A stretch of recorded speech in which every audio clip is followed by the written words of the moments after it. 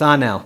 Last week, or at the end of Christmas season, and then we had the Transfiguration text last week, when we talked about and again, we'll see a parallel to that, where Jesus is confessed as Lord, and then he begins to tell them how he must suffer many things, and he goes up on the mountain, and he's transfigured before them in sort of this resurrection, pre-resurrection almost appearance for them. And then we go back to the temptation this week.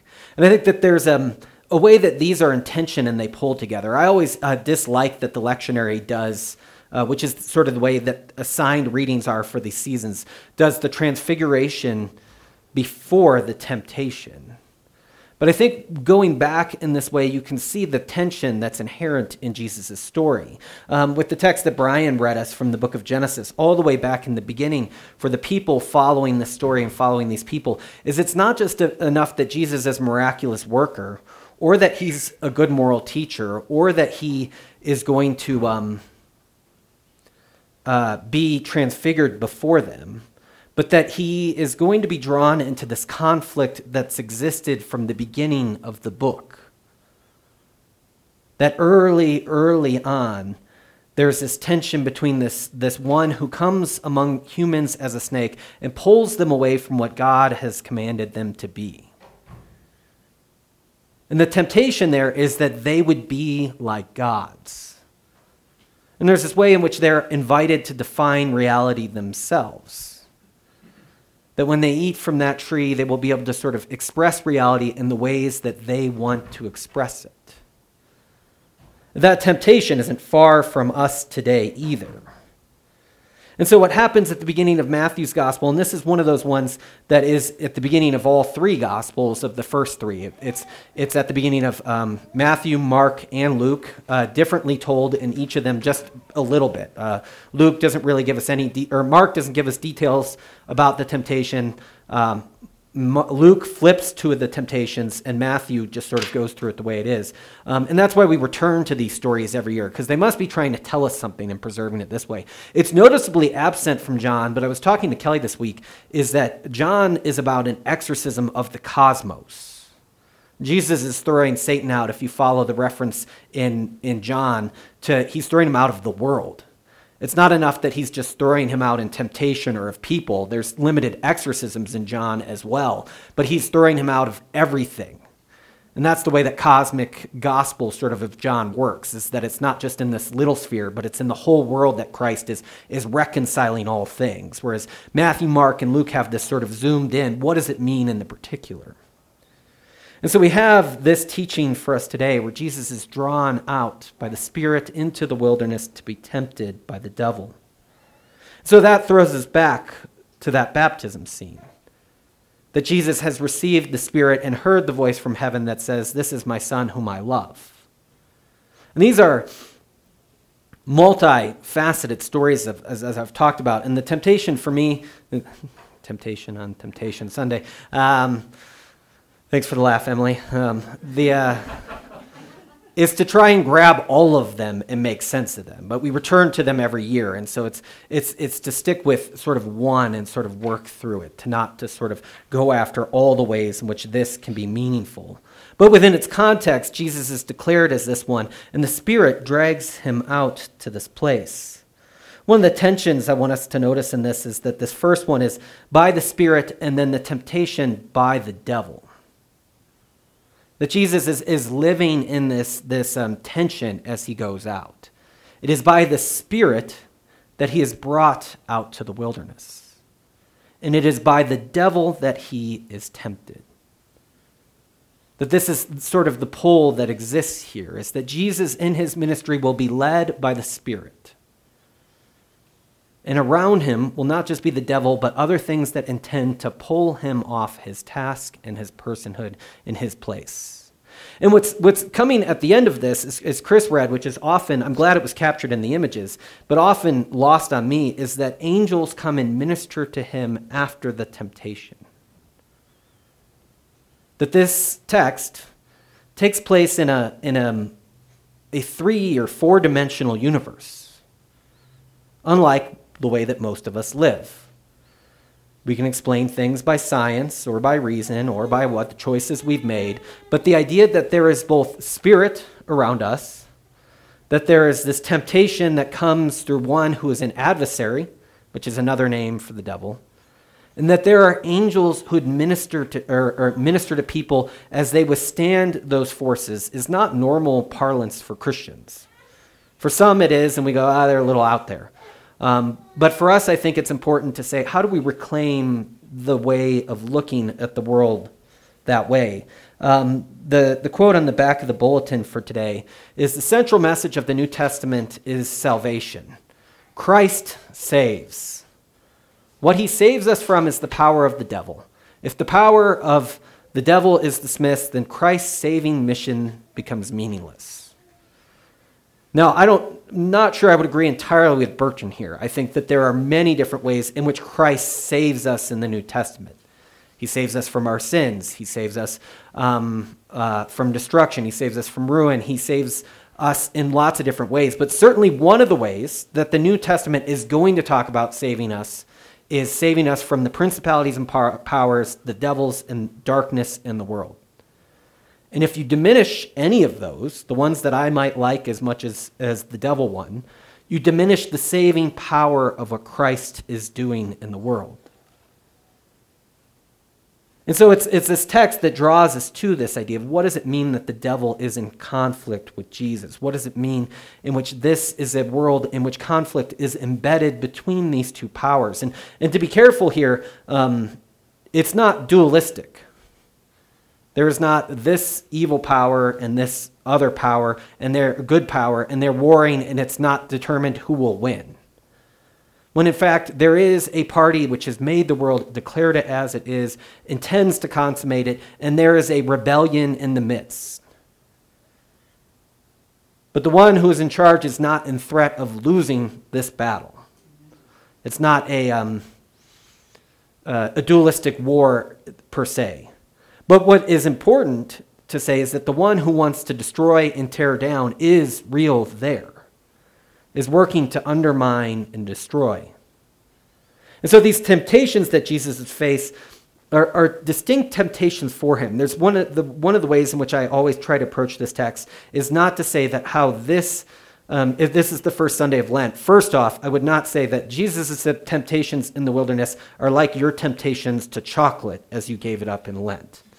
And that's funny because obviously the scale is much different, but the uniqueness of Jesus' call is much different too. It's not just to say this isn't, the scale makes it meaningless. It's actually the call of who Jesus is what makes it different. What does it mean for Christ to have entered into the sphere and withstand these temptations? And I was thinking about it this week. It's particularly that these are temptations that face the people of God if they face us distinctly from Jesus. And what I mean by that is the idea in which I am going to go on a diet or do something like this is a temptation that faces everyone. But the temptation to use your calling by God to fulfill some temporary need, turning breads into stone, or testing God by throwing yourself into difficult situations, or by bowing and using utilitarianism to say, if I just worship this one for a moment, I'll be able to repair everything. Those are temptations that are unique unto the people of God. These aren't just temptations that face everyone. And in my sort of intense, sort of Christological sort of focus, I generally want to preserve that they're temptations unique to Jesus Christ and his identity. But I think that the text, it's hard to say that it's preserved just for that meaning. And so I want to take one quick aside to talk about the devil as we've sort of been going around it. There's a famous interview with a Supreme Court justice where I think it's in the Atlantic, where the person interviewing him, it says something and he says, well, that might be the cause of the devil. And the person goes, you don't really believe in the devil, do you? And he's like, you're looking at me as if I have 4 heads. And he sort of calls out that, I in fact do believe in the devil. And he sort of reverses it. And it's like, how far displaced are you from the rest of the world that, like most Americans, if you do a poll, believe that the devil is real? Like he kind of reverses on her. Yeah, I may seem odd to you. I think it was for her, the interviewee, it was the idea that a Supreme Court justice could walk around believing in the devil. But she asks him, well, what's the devil been up to? And he says, well, he's doing all sorts of wily stuff in the New Testament, jumping into pigs and running them off cliffs and doing these other things. He says, I think he's gotten wiser with time. And he asks her, have you read the Screwtape Letters? And the Screwtape Letters has this way of sort of placing this conflict, not just in like this obvious ways in which this could happen in the world, but in more interior ways in which we're being pulled away. It's not that the devil just wants to be in the grand. It's more targeted than that. That God he wants to pull us away from which God has meant for us.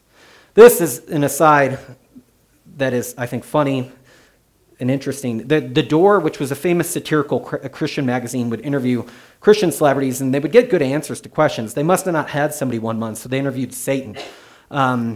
And they interviewed Satan in a Screwtape Letters-like kind of way, and they asked him, they said, what have you been up to? And he said, well, Hollywood. I've been making movies. And they said, okay, well, what type of movies? Like scary movies or pornography? And he was like, no, chick flicks. And they were like, well, he was like, well, the pornography and scary movies, you guys take care of that. That's your own fascination and interest. Chick flicks are great for me. And they were like, okay, what do you want here? And he said, the idea with the chick flick is that my goal is to keep every man or every woman perpetually depressed with the man that she's with while they watch these films. And they're like, oh, that's interesting. And he's like, the other thing I invented recently was the zero principle, which there are days in the year, and this is the way in which he's working to undermine relationships. There are days in the years which there is so many things that a man must do to get back to zero. So Valentine's Day is a day in which the goal is just to get back to even. He was like, this is the way I've been busy in the world. And what I'm trying to point out is that we think in these grand ways of where we're going to find the devil. But the powers of darkness, I think, have subtler ways of pulling us away, to keep you perpetually angry and angsty with the person you're sitting next to. To have the advertisement be these tables outside with beautiful lights hanging over them where the family all gathers always perfectly. This is a common image in most of our advertisements. It's also a multi-ethnic family, very important. And to say that my life doesn't mirror that. I'm lucky if we can make it through dinner without any sort of arguments with a 5-year-old and a 2-year-old and Prairie not flipping out. That these are the things we hold up. And what they do is they pull us away from who we're called to be and how we are to live in the world. I just finished the Brothers Karamazov after trying to read through it for 4 or 5 years and giving up halfway or 3/4 of the way through every time. But early on in the Brothers Karamazov, there's a scene with the Grand Inquisitor, and Jesus comes back and he's coming throughout Spain, and the Inquisitor pulls him aside and sort of, Jesus says nothing in these scenes, which is characteristic of Jesus when he meets with people in power. You'll see it with Pilate and Herod too. He doesn't say a lot in these scenes. He accuses him of being, he accuses him of being insufficiently compassionate. That Jesus, in resisting these temptations, he almost lays these out. Why wouldn't you have turned stones into bread to feed people? He says, we've corrected your errors. You didn't take power offered to you by Satan, but what we've done is made the church powerful so that we can care for and equip people in the world. He says, Jesus, you misjudged the human lot. You thought us stronger than we are. And here, this is the temptation where it comes more home to us, although I think the earlier one with the Door interview is very close to home, is that the church has this temptation to say, well, Jesus resisted these things. Maybe it's for us to pick them up. He didn't judge us well enough. We need to be the ones who are fully equipped, feeding people, taking power, and testing God to sort of prove that he is real in the world so that people can have some semblance of safety. The end of the scene, not to give it away, but Jesus kisses the Grand Inquisitor and he unlocks the door and Jesus walks out. Jesus doesn't defend himself from these accusations.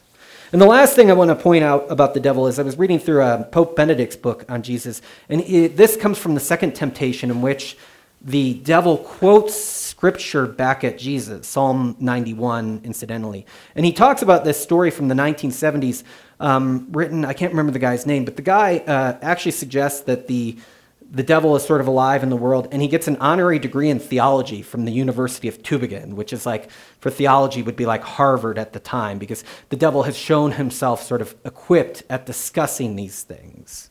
The first time I heard about these temptations in my memory was they said, well, when the Satan tempts you, just quote scripture back.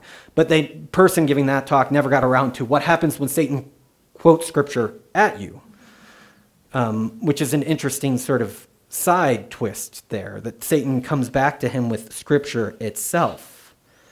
And what he says in this fictional book is that Satan grows up and writes a book called The Open Way to World Peace and Welfare, and it becomes a bestseller. The Open Way to World Peace and Welfare. And what happens is people begin worshiping well-being, in the Pope's words, and wellness. Now it's close to home. You know, that this is the way in which we can take these temptations and say, you can achieve these yourself.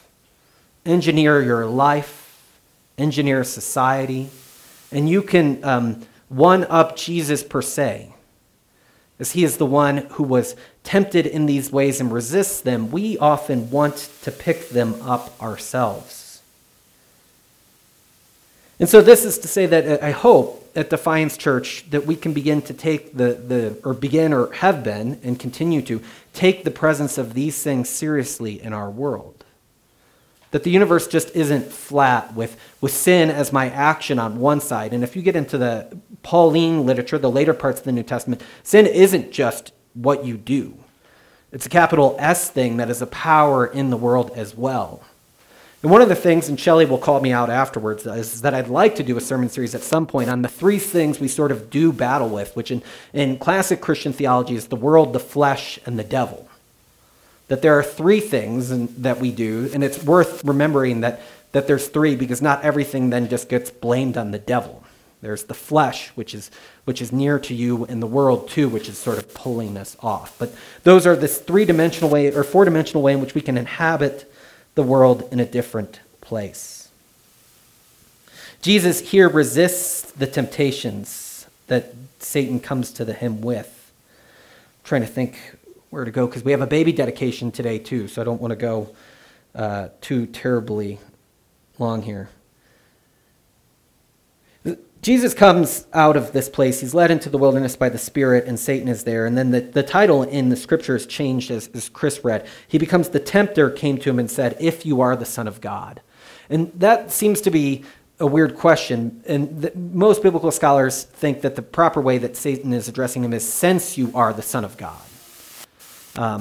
Since you are the Son of God, do these things. Turn these stones into bread, throw yourself from the building and have angels rescue you, and worship me, and you will bow down, and I will give you all the kingdoms of the world, which raises the question, are all the kingdoms of the world captive to Satan? And particularly the New Testament seems to say yes to that question. Although it's worth noting that in the Gospels, after this scene, Christ interacts with demons, and they always lose.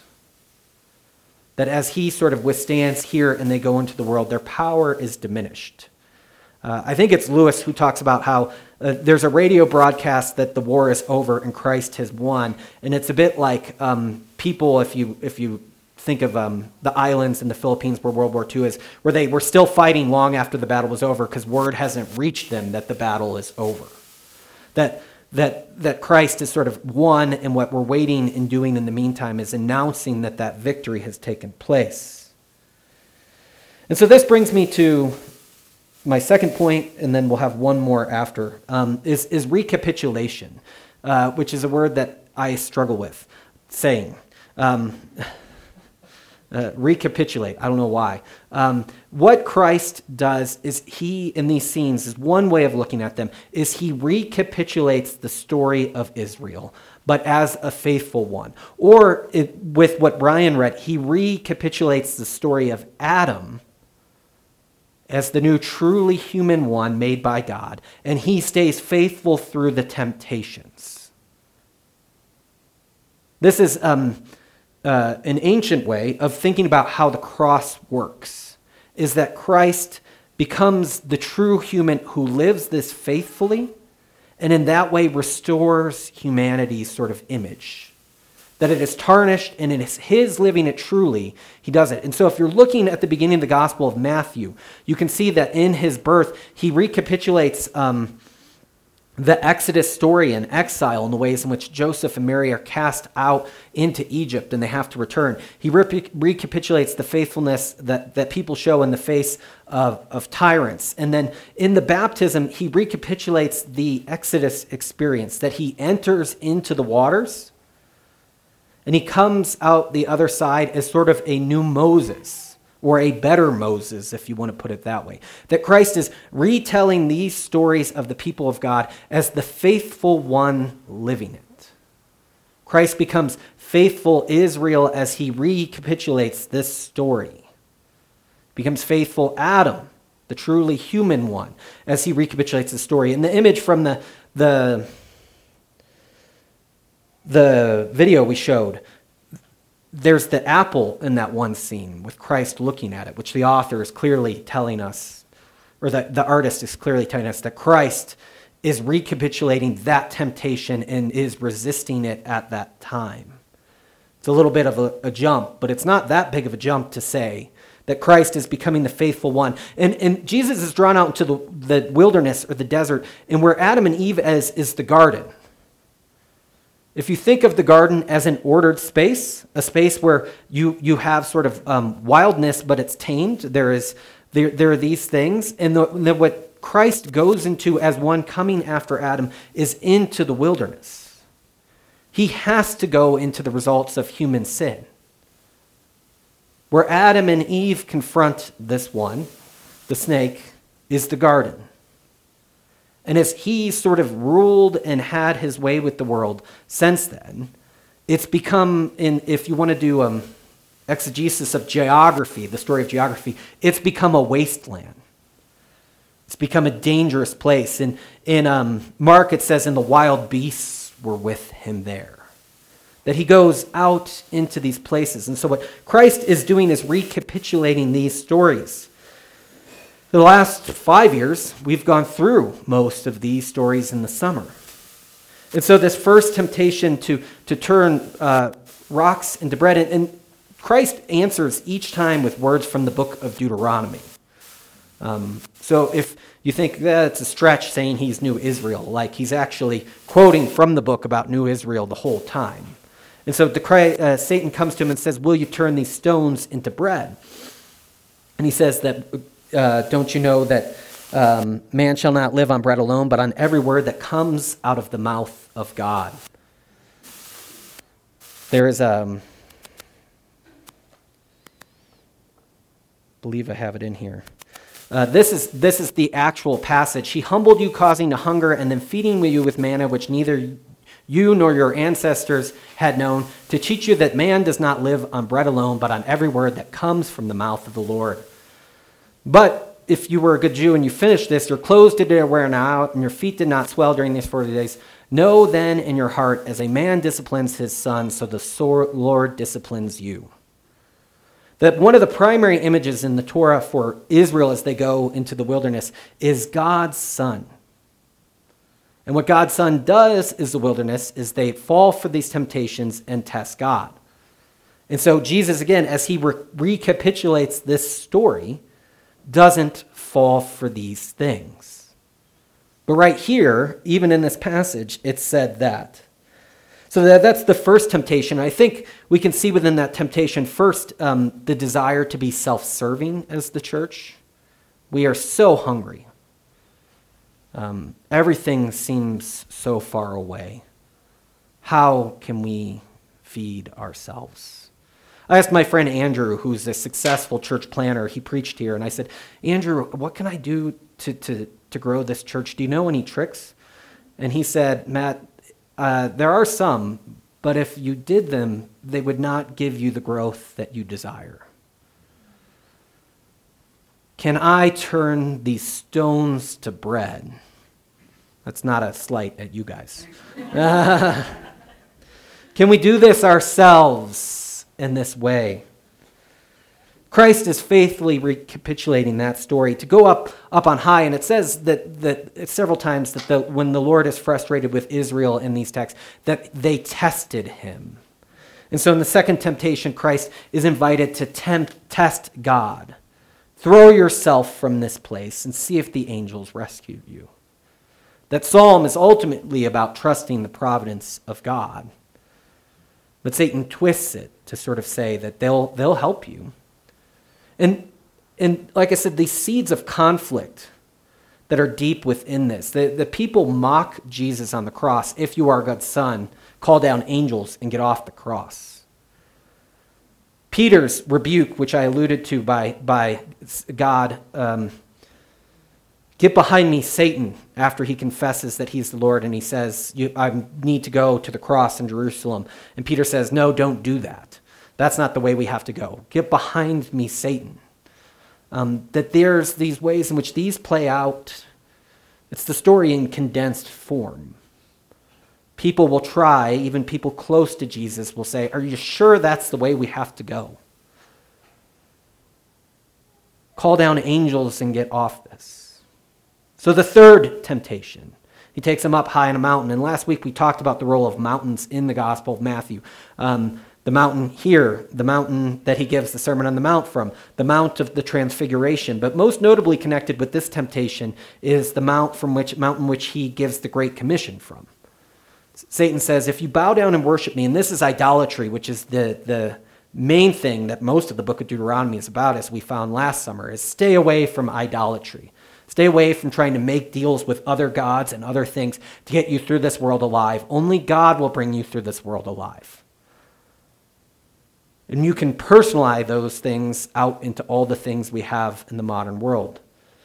We talk about the military-industrial complex. I often say there's a medical-industrial complex. They'll get you out of the world alive. And that's sort of what we believe on sort of these things. We reach for those other gods and idolatry to sort of make a different path in the world. And Christ resists that one. But what Satan offers him is what he has after the cross. That all authority has been given to him on heaven and on earth. But what Satan offers him is a chance to skip the cross, to skip the road he has to go on. And so it is too for us that we are tempted to skip the roads that we have to go on. We can shortcut what it means to be the church in the world. We can program our lives in these ways. There are technological solutions that can make us better than we are. And so these are these temptations from Satan as they come to Jesus, as he recapitulates, like I said, it's a hard word, the story of Israel and the story of Adam, and so that he refashions us. There's this closing image that I want to focus on. There's a question of after Jesus does this and the Spirit is given to us at Pentecost, are we better than the Israelites are? As Christ has recapitulated this story and repaired the image of humanity in the world, are we capable of doing better than they are? And what I tried to suggest the last couple of summers is we're pretty much just like them. We've seen the mighty works of God. We've seen the way that God has thrown down Pharaoh. We've seen the way in which he is dismissing darkness in the world. And we say, but in Egypt we had garlic. Back when I lived in that sin, I had comfort from it. Even if it was slight and empty, it's what I had. And yet, and Brian and Carla and I talked about this at morning prayer, I think sometimes that's letting us off too easy. That through what Christ has done in repairing that image, in granting us the same Spirit that resided in him and brought him out into the wilderness. Perhaps we can rest a little bit better in what God has done. That we can see a little bit more. And the key phrase or emphasis should be on a little bit. I don't think we're much better off. And I think that the Protestant in me wants to say we're about the same. But I think it's worth remembering that Christ, in granting us his Spirit, has given us other ways to sort of see through the temptations that come to us. That perhaps we might be able to do more. So this image, it was in the email a long time ago. It's the picture of a monastery in Ethiopia. And these places are at risk at the moment. But the reason why I chose it is that this is the wasteland of a desert. And here, a community of prayer, of communion, of care and love for one another appears to be a garden, a forest, a place of life. And so my hope in prayer and hearing this story and coming to this as Defiance Church is perhaps we cannot change the whole desert. And to think we can is to pick up probably the third temptation that Satan offered Christ. But in our small plot of earth here in this church, in our neighborhoods and in our lives, perhaps the desert wasteland that has come after the fall can begin to be eclipsed a little bit into a forest or into a garden where the good news of God is believed and the announcement and the broadcast that Satan's powers are falling, the darkness of the world has been defeated, and that light is coming into the world. Let us pray.